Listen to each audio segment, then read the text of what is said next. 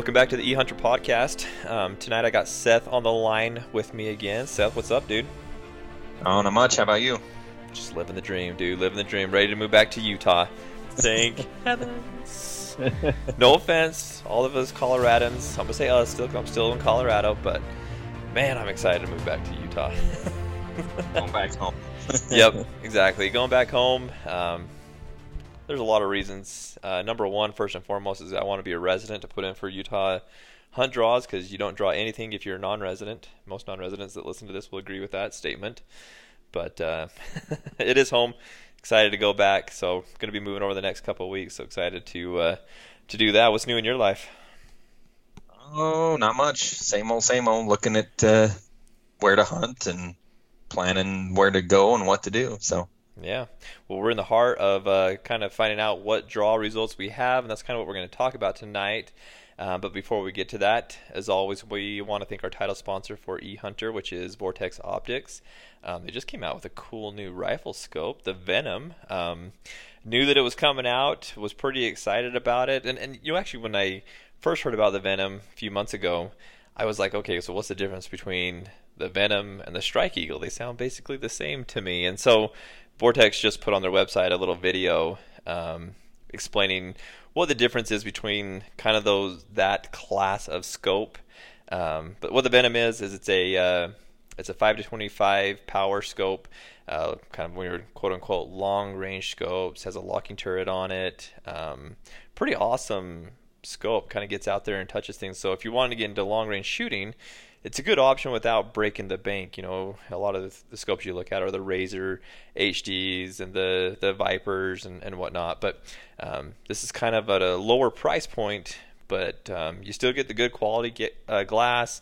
You still get the VIP warranty that Vortex has on everything, and allows you kind of to take that first step into long-range shooting if it's something that you're interested in getting into. And actually, you know, even if you're into it, you know, you can put it on pretty much anything and start shooting long range or continue shooting long range. So I'm actually pretty excited to get my hands on it. I'm hoping to have my hands on it here pretty quickly. I'm actually going to do a little bit of messing around with it. I'm going to put on my wife's 708 and see what kind of long range shooting I can do with her gun. So pretty excited about that. Did you get a chance to check it out, Seth?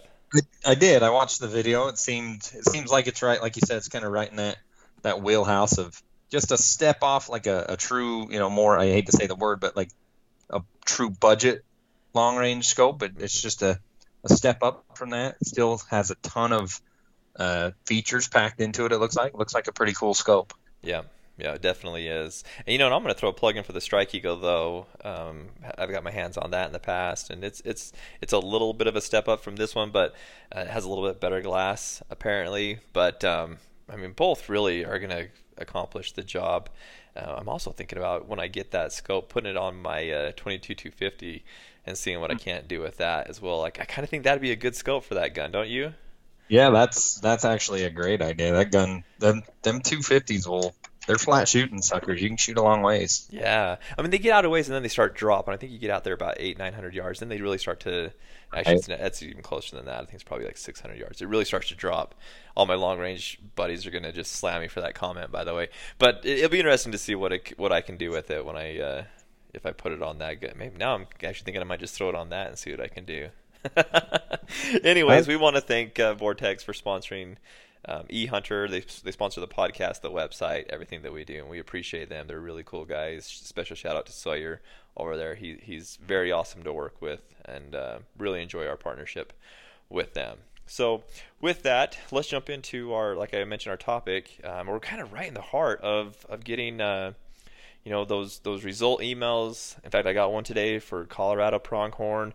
I didn't draw my tag. I'm probably good and bad. I'm sad when I don't draw, when it says unsuccessful, but moving to Utah may be difficult to come back and do that hunt anyways. But successful on my deer and my elk here in Colorado. Seth, sounds like you're pretty successful as well.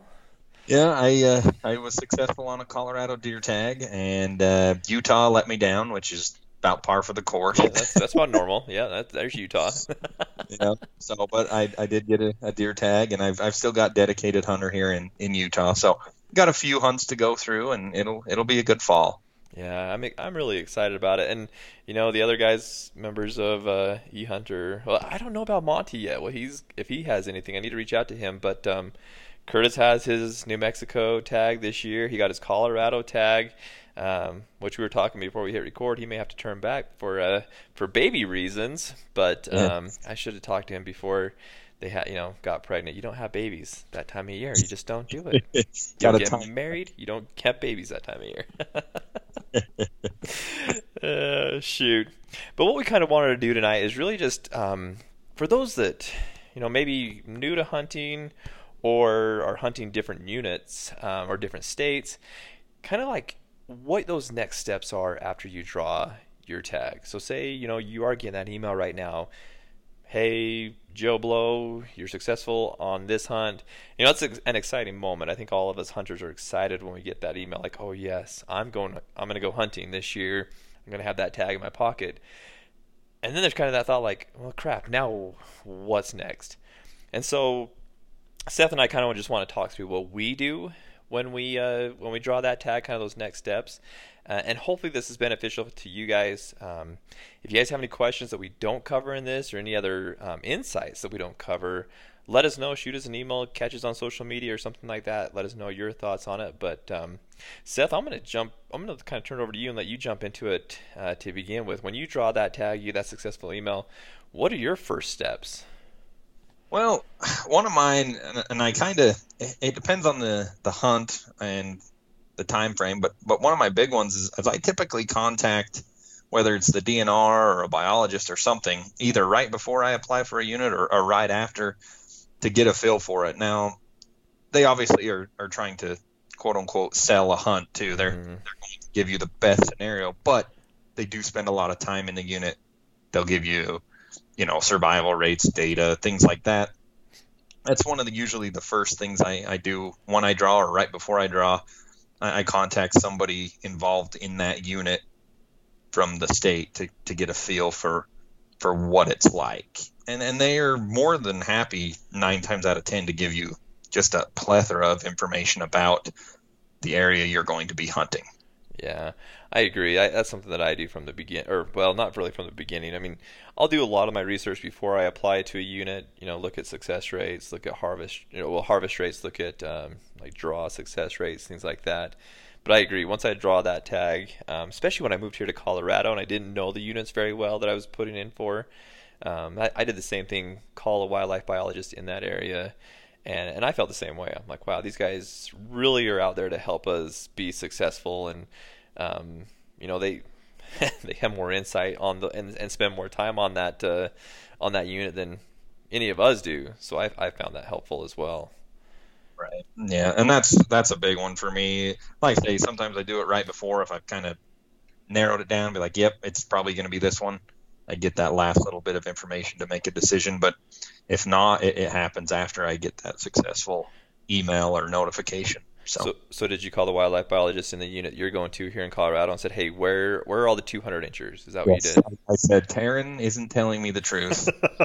Here are the real big bucks. Taryn keeps telling me that there's no 200 inchers, but he keeps sending me these pictures. So, Stories that all the deer are small in the whole state, but I don't believe you can't ask a hunter what about a unit. Like, you can't get on a Facebook group or anything like that because you're just going to get filled so full of crap. But these wildlife biologists, they are out there to help you, and again, they spend a lot of time out there. So I love that one. That's a great one. I think the next thing that I do, either before or even after that one, is I jump on to and do some e-scouting, and I actually do a lot of that before I apply to a unit. And what I'm looking at before I apply to the unit is I look for public and private land. I want to know how much public land I have to work with, public land to work with. The tool that I use is onX Maps. onX has been a partner of ours. We use their maps. All of us use their mapping tool. And it's really good because you can just hop on there. You can see the boundaries of the unit.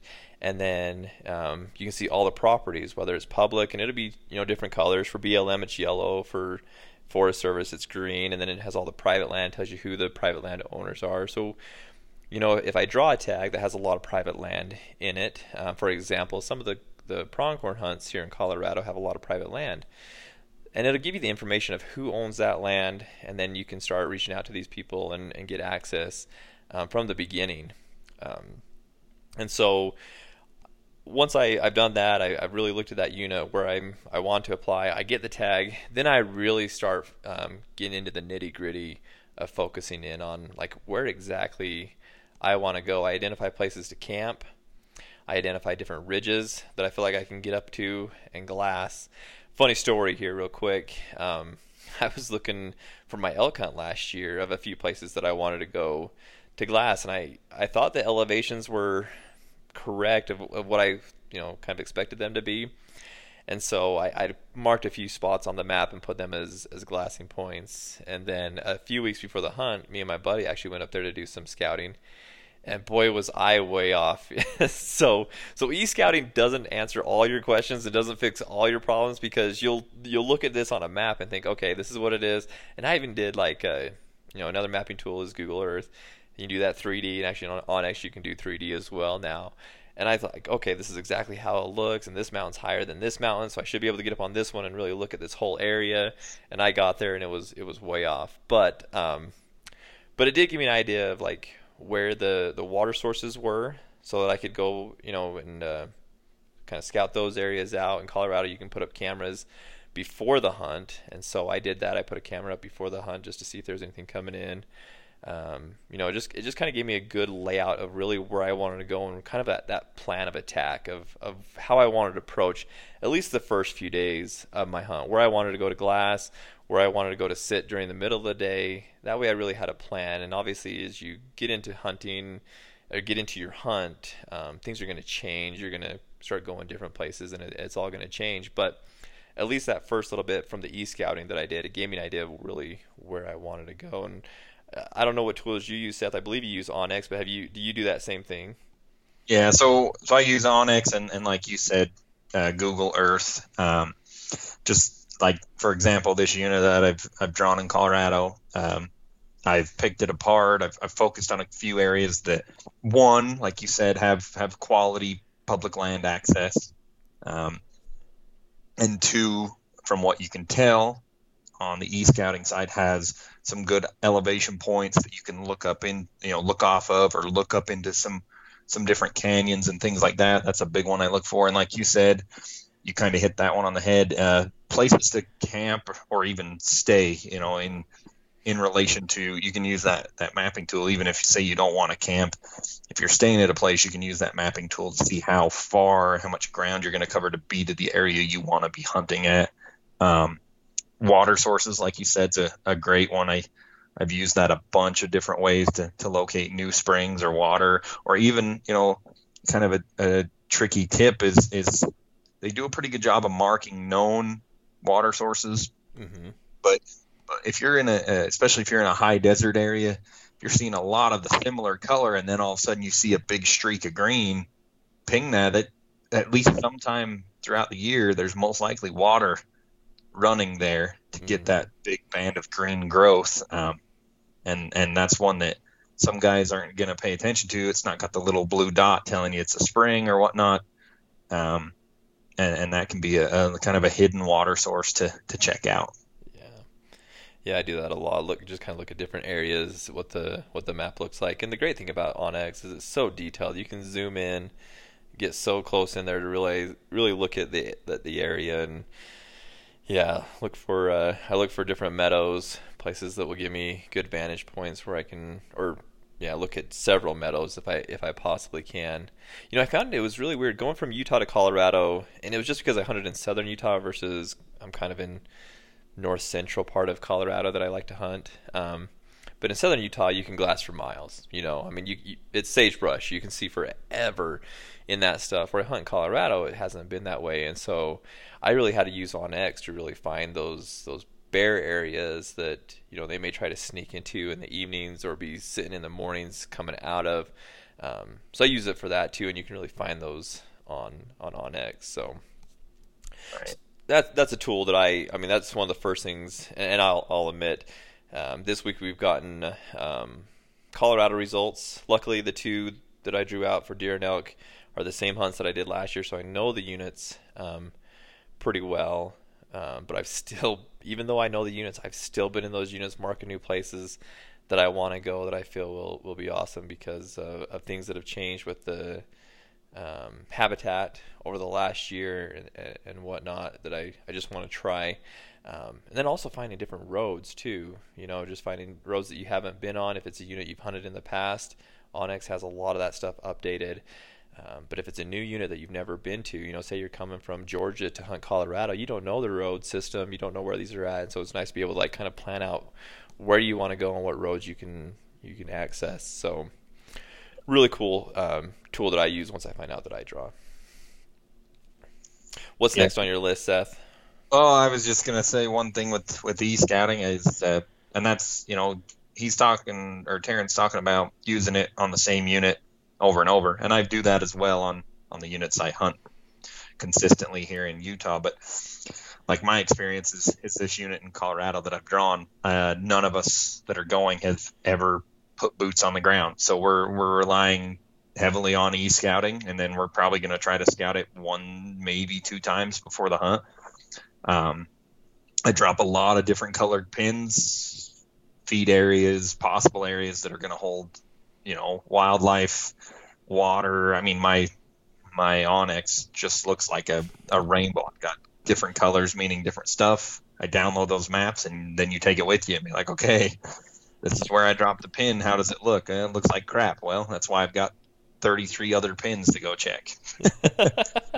So mine's the same way. I use so many different colors. Like all my glassing points are white. Where I've killed animals is black. I just want to go check is the normal orange color or whatever it is that onX uses. But I'm the same way. It's a beautiful colored map when you look at my maps.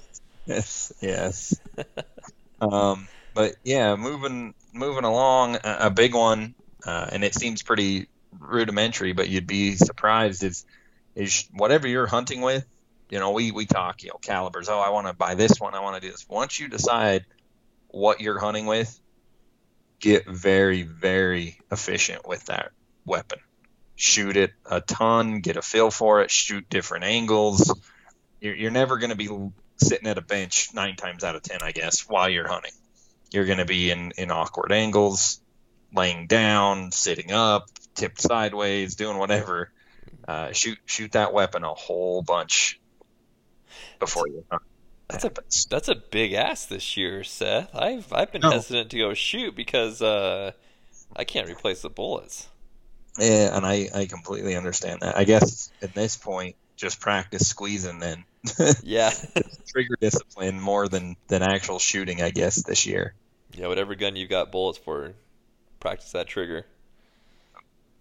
That's a hard thing this year and actually it was last year too. I got kind of nervous because the guns I was shooting, I didn't have it was kind of hard to find bullets last year for it, and so I didn't shoot my gun a lot from one year to the next, and going from last year's hunts to this year's, man, I'm definitely not going to put in the trigger time that I have in the past just because I'm afraid I won't be able to replace the bullets.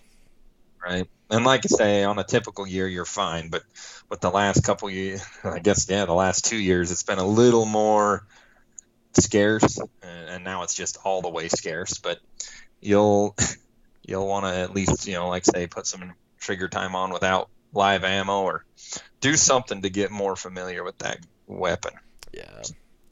Yeah, especially if it's something that you don't shoot a lot. Yeah, get very familiar with. And I we talk about that. I want to go buy a new caliber, and you draw out this, I don't know, once in a lifetime elk tag, or say you are from a place like Georgia, and you draw a Colorado elk tag. Well, you may not have that caliber in your repertoire. You may not have a 7 mag, which is the best caliber that there ever was created, and is so much better than the 30-06 or the 270.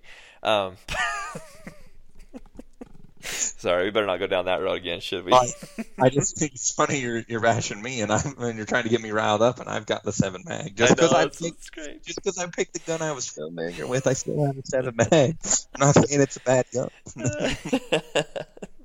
Anyways, so they may not have that caliber of gun, and so if you do go buy that gun for this specific hunt, boy, start I don't know what you got to do to find bullets, but start looking everywhere that you possibly can. And yes, put as many bullets downrange as you possibly can to familiarize yourself with that. Because if you're not comfortable, like you said, Seth, if you're not comfortable shooting it off of a bench, when you're sitting there at a 45-degree angle, downhill, laying on your stomach, on your face, trying to shoot a huge bullet, heart's pumping, it's a different game. So yeah, make sure you get that practice in.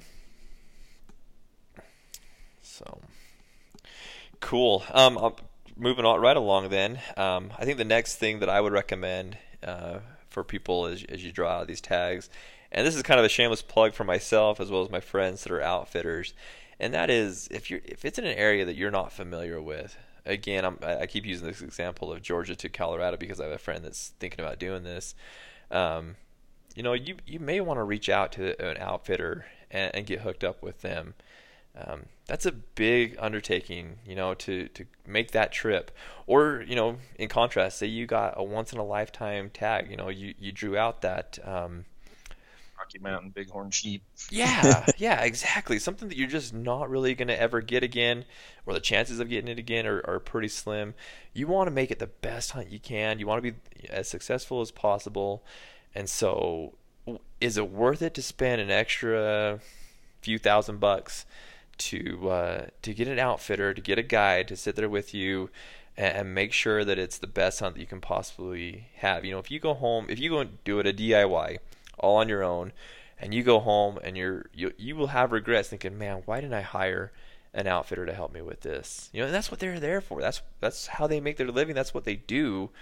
Don't have those regrets, guys. And I know it's not cheap. It is very expensive to hire an outfitter, and I'm not saying that I have all the money in the world, and it's pretty hard to fork out that money to do it. But like I said, I've got many friends or several friends that are outfitters. I've done it with them, and it's a lot of time and effort that goes into guiding somebody. But the reason that we spend that much time preparing is so that you can have a successful hunt on that once in a lifetime or that unique hunt.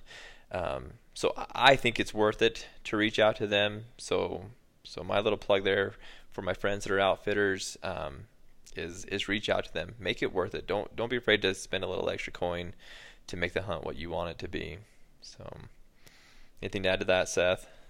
No, I mean, you're right on. I mean, the easiest way to put it is they get paid to live, most of them, are fairly unit specific. They get paid to live in that unit and find wildlife. Mm-hmm. So if you're worried that you're not going to give it the right amount of effort, you can't get there, it's a long ways away, it is an option. It is an option. It's going to cost you money, but you're paying people that spend time in those mountains, in that unit, knowing where animals are.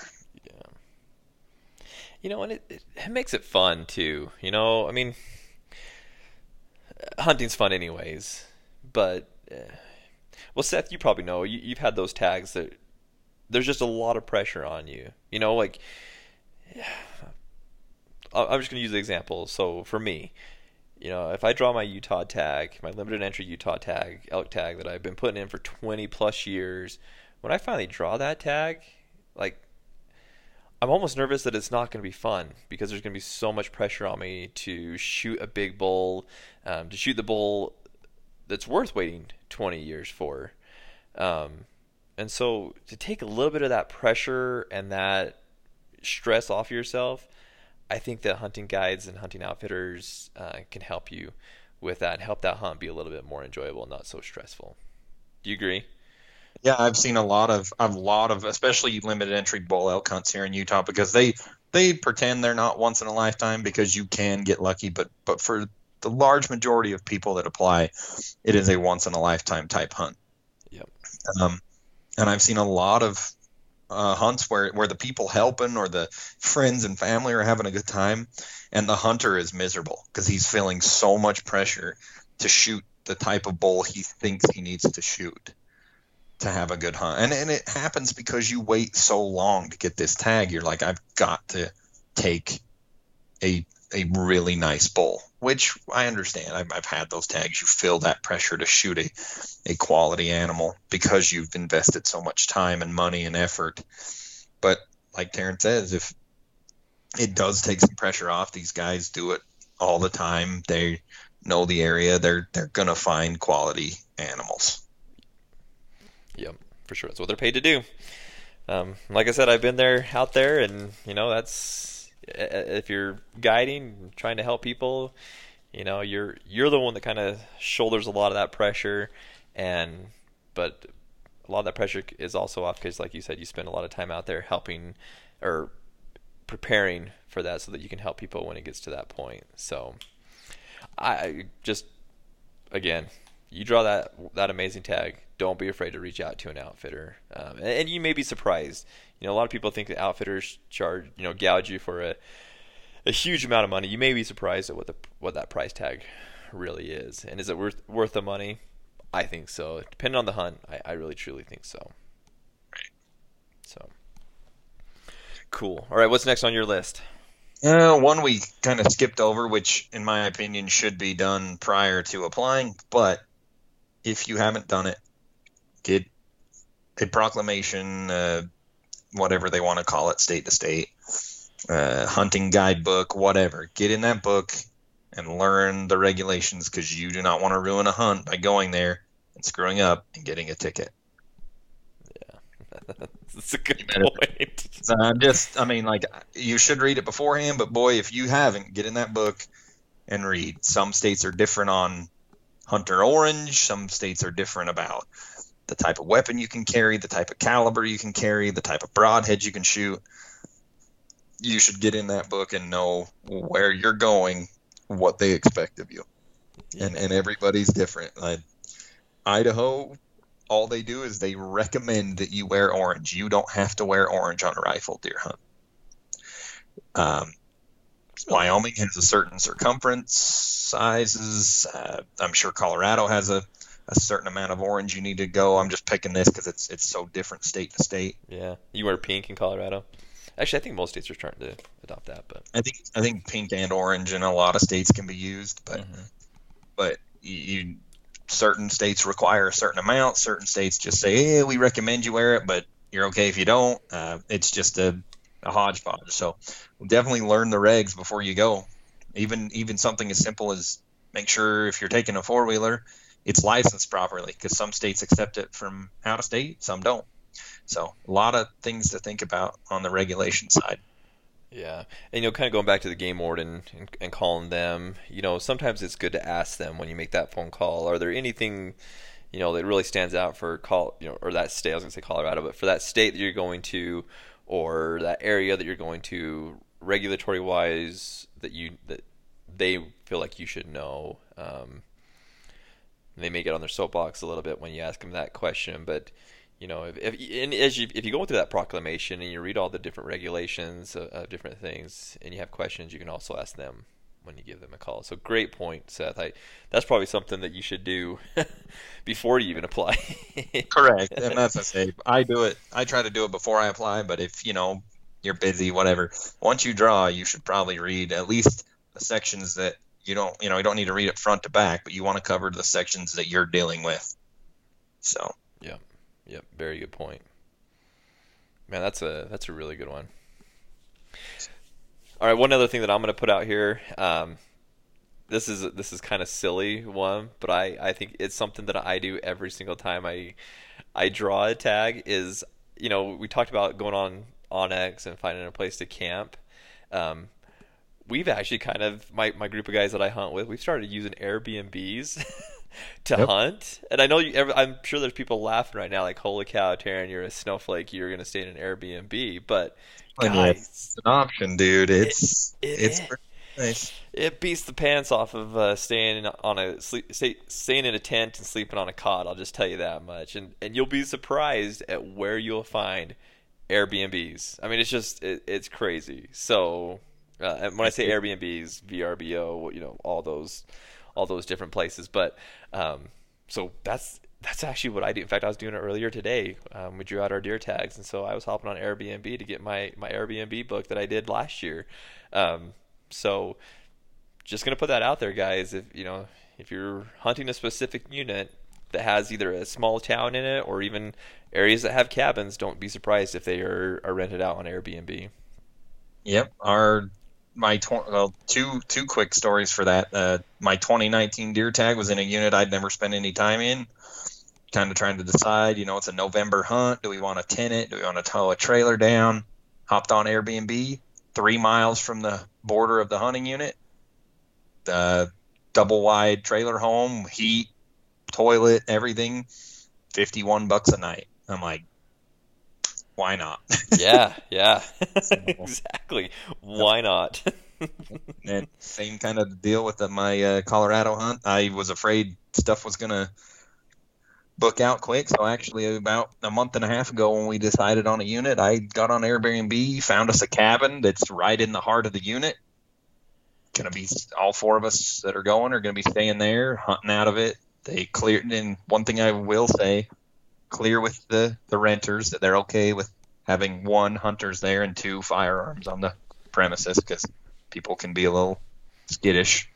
Yeah. Confirmed it with her that it was okay, and then we're going to stay in a cabin and be able to hunt from there, and it has everything you'd ever want. It's going to beat the heck out of tenting in the middle of November or even in a trailer with the potential for snow and things like that. So it makes it nice, and it's funny because like when I go hunting, I love the backcountry hunt like I did my elk hunt last year, or I've got a 60-pound pack on my back. I've got llamas. We're packing in. I'm sleeping on a tent. Sleeping in a tent. I'm sleeping on a really light cot. Really like backcountry hunting. But then I also like the hunts where I can hunt out of a lodge or a Airbnb, a cabin, or something like that. So whatever, find enjoyment in whatever you can. But I did want to put that out there is once you draw that tag and you're looking for places to camp, don't rule that out. I mean, that it's just an option that's out there for you. So. Another one I had, which, I mean, we should try our best to do this all the time, but be prepared physically for the hunt. Yes, I had that on my list as well. Yeah, I mean, everybody, we're all busy. Everybody's, let's be honest, a lot of America's got sedentary jobs. We sit around a lot, working on a computer, doing whatever. But find the time to be at least active enough that you're physically capable of hunting the area. You don't want to draw a tag and then just not have the gas to go anywhere. Because the thing you got to think about too, especially if you're coming west or whatever, elevation change can really mess with your oxygen levels. If you're not prepared, you can be down and out a day or two. There's a bunch to think about that way. But if you draw a tag, you're going to be hiking some rough country. If you're living in the West, we have the access to, I'm going to go find the roughest trailhead and I'm going to walk it every day just to get used to doing it. Guys that don't have that, get to the gym and get on that stair stepper, I guess, and crank it to the maximum level and climb that sucker. Yep. So don't underestimate that. Really, I follow, obviously on Instagram, we follow a lot of hunting guys, and it's actually kind of fun when it comes to like middle of summer or even the beginning of summer. You see these guys really start ramping up their fitness, and I look at a really good buddy of mine. You guys know him. It's Garrett Weaver with the On Point podcast. He's really getting hot and heavy on fitness right now because he's realized that deficit when he's hunting. If he's not fit, he's that puts him at a disadvantage. And there's the guys out there that are super well known, the Cameron Haynes of this world, and when it comes to hunting, we really need every advantage that we can, because we don't have a lot. I mean, yes, we have modern weapons that are super helpful, but if you don't have the ability to get where you need to get, and then if you don't have the ability to, once you get that animal, to get it out and do it justice, I mean, you feel like a failure, and it's not going to be a fun hunt. And again, this is a hobby. I hate using that word for this, but it is a hobby. It's a passion. It's what we love to do. And if you're not in good physical shape and prepared to do it, it might ruin your taste for it. You might get a little bit frustrated and quit. So, as a little side point or whatever, we're not saying you have to be the most ripped dude on the mountain. No. but prepare yourself. I mean, I know some bigger dudes that will walk the legs off of some people. I Yep. mean, if they've got the stamina and they work on that, you can carry a couple extra pounds on your body if you are constantly working on keeping that stamina. And some guys just have it, man. I don't know if it's genetics, whatever. Some dudes can be built a certain way, but they can walk forever, hike, carry. It doesn't bother them. But you should still take the time to at least do something to be prepared physically for those hunts. Yeah. Yeah, you hit it right on the head. You don't have to be perfect, but be ready for it. It just makes your hunt better. If you're gasping for air, you can't even walk up to the top of a mountain and you're miserable, then I mean, if you're trying to get to the top and you got to stop to puke, yeah, try to get to it, like you know, it happens. You exert yourself so much, you throw up. I mean, that sucks. One, if you're throwing up as loud as I do, the deer and elk are probably running away anyway. But I've heard these stories. I mean, guys trying their dangest to get to a spot, and even, you know, even guys that are in shape, sometimes it's so demanding you just can't get to a spot. But permanently, or I guess I should say permanently, but purposefully handicapping yourself because you're like, I'll be fine. Mm-hmm. I mean, that's you're asking for more of a chance to fail. Yep. Yep, exactly. And we want every chance we can to succeed in the Right. what we do. So give yourself that chance to succeed. Keep yourself fit, and if you're not, get to that point. You have plenty of time before your hunt starts. So get on that treadmill, that Stairmaster, whatever you got, and get there. Rough Mountain Trail near your house, whatever you got to do. Yep, exactly. It's funny, like people always had that, like old school people always had this idea that hunters were just these fat guys that sat in tree stands, and you know that was quote unquote hunting, and it's quite the opposite, especially well, actually anywhere now. I mean, you've really got to be pretty dang fit to really be successful with hunting, or at least to be as successful as you truly want to be. Now there are those people that get lucky. Don't get me wrong. You can drive around in a truck drinking your soda or your whatever, and get lucky. That 200 incher might run out in front of you. It's probably not going to happen that often. That if you're that lucky, you and I need to go to Vegas. And I think sometimes, and this is just my own theory, but luck seems to pay you back for effort. Like I've had lucky stuff, but the days up to that, I have worked and worked and worked, and then all of a sudden something happens where you're just beat down and tired, and you're like, you know what, I'm going to duck out just a few minutes early tonight. You get on the side-by-side or the four-wheeler, you're driving back down to the trailhead or driving back down to your truck, and what do you know, there's a nice 4-point buck 75 yards off the road. Yeah. Yep. That I feel like sometimes just happens because you put so much effort in. Yep.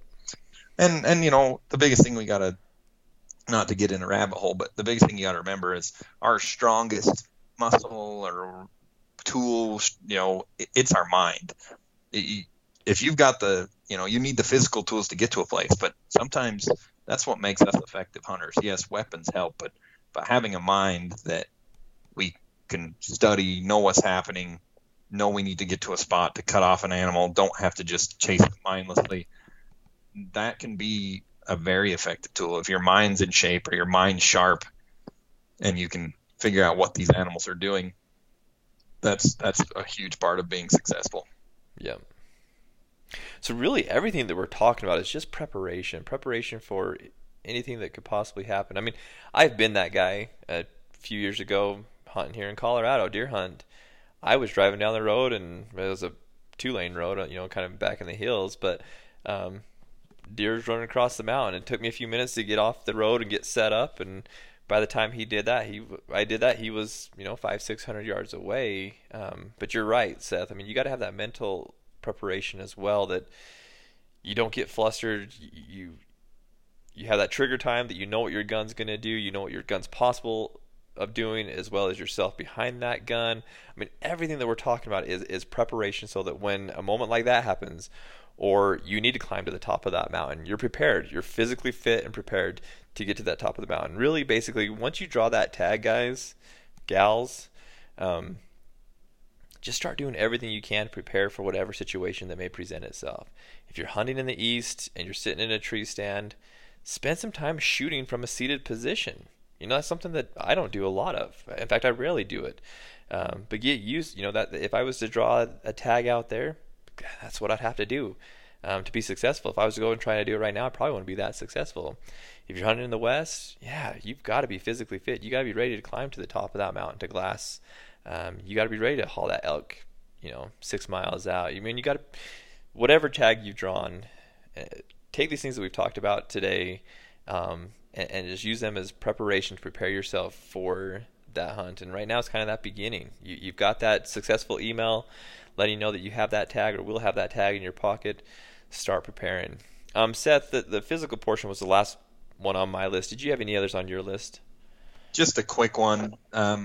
Just check your gear. Like, don't rely on it to be like, obviously get what you need. Like, you're going into a hunt. Okay, I need this, but check the gear that you use year to year, because it gets forgotten sometimes. Guys are like, oh yeah, I need a new whatever because I'm going on this specialty hunt and I need to use it for this hunt. But if you're focusing all that, maybe, something as simple as, oh, I forgot that I'd lost whatever, my flashlight last year. You get out on the hunt and you didn't check. Gonna suck real bad. Unless you're close enough to a town, you can run and grab this gear. But check it, make sure it's working properly. Sleeping bag doesn't have a huge hole in it, whatever. It's all preparation, just like Terrence said. I mean, that whole check your gear thing's just another part of that prepping. Something we ought to do, Seth, for our listeners and for the followers of eHunter, a checklist would actually would be actually pretty cool to put together, of like things to really just make sure that you have in check. Now it's not going to be all inclusive, because depending on what hunt you're going on, it may be a little bit different, but it'd be kind of nice. And the reason I thought about this is because you were saying check your gear. And I make my own checklist for my hunts, and my checklist is not just check which it is on there. Check my batteries and my flashlights.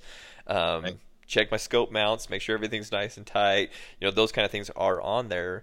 But there's also other things that I do. Have I got all my waypoints marked on onX? Have I done the physical part of it? Have I got whatever gear I need? I do that. So maybe kind of helpful for people if there was a checklist. I guess for everybody that's listening, you could make your own checklist. Would love to hear what you guys would put on your checklist. I'd love to hear it anyways. Yeah, I think that would be super interesting to see how everything varies from person to person, what they deem essential. I mean, obviously a lot of the stuff's going to be the same, but some little stuff that makes it in would be cool to see. Yeah, we got to make a post on social media. What would be on your checklist to prepare for a hunt? Yeah. I think that would be interesting to see what everybody comments back to us on. Yeah. Well, cool, guys. Well, we just wanted to share this with you again, as everybody's coming out with or getting results right now for their hunts. We wanted to just kind of let you know what our thoughts are, some things to think about as you prepare. And everything we talked about was really preparing for that tag that you now have in your pocket, whether it be a general season hunt that you get a hunt every single year, or whether it's that once-in-a-lifetime tag. We just kind of wanted to touch on a few of the things that we think of when we draw that tag. Guys, if there's anything that you feel like that we didn't talk about, or things that you would do that we didn't talk about, let us know. Like I said in the beginning, I'd love to hear your guys' thoughts. If there's something that you do to prepare that we could add to that list, let us know. Shoot us an email, send us a message on social media. Would love to hear from you guys. Before we check out, though, again, want to thank Vortex Optics for everything that they do.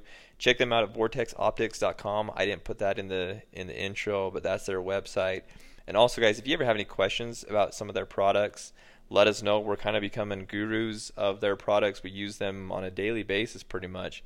And so if you have any questions, just let us know about that. So appreciate you guys listening to the podcast. Please make sure that you subscribe to the podcast, as well as share it around. If you have friends that are, into hunting, new to hunting, or want to get into hunting, tell them to hop on the podcast, subscribe to it. We'll try to get out some good content for you guys. So, Seth, anything else to add before we jump off today? Nope, I think you wrapped it up nice. Okay, sounds good. Well, guys, appreciate you. Thank you for being supporters of eHunter, and we will see you all soon. See ya.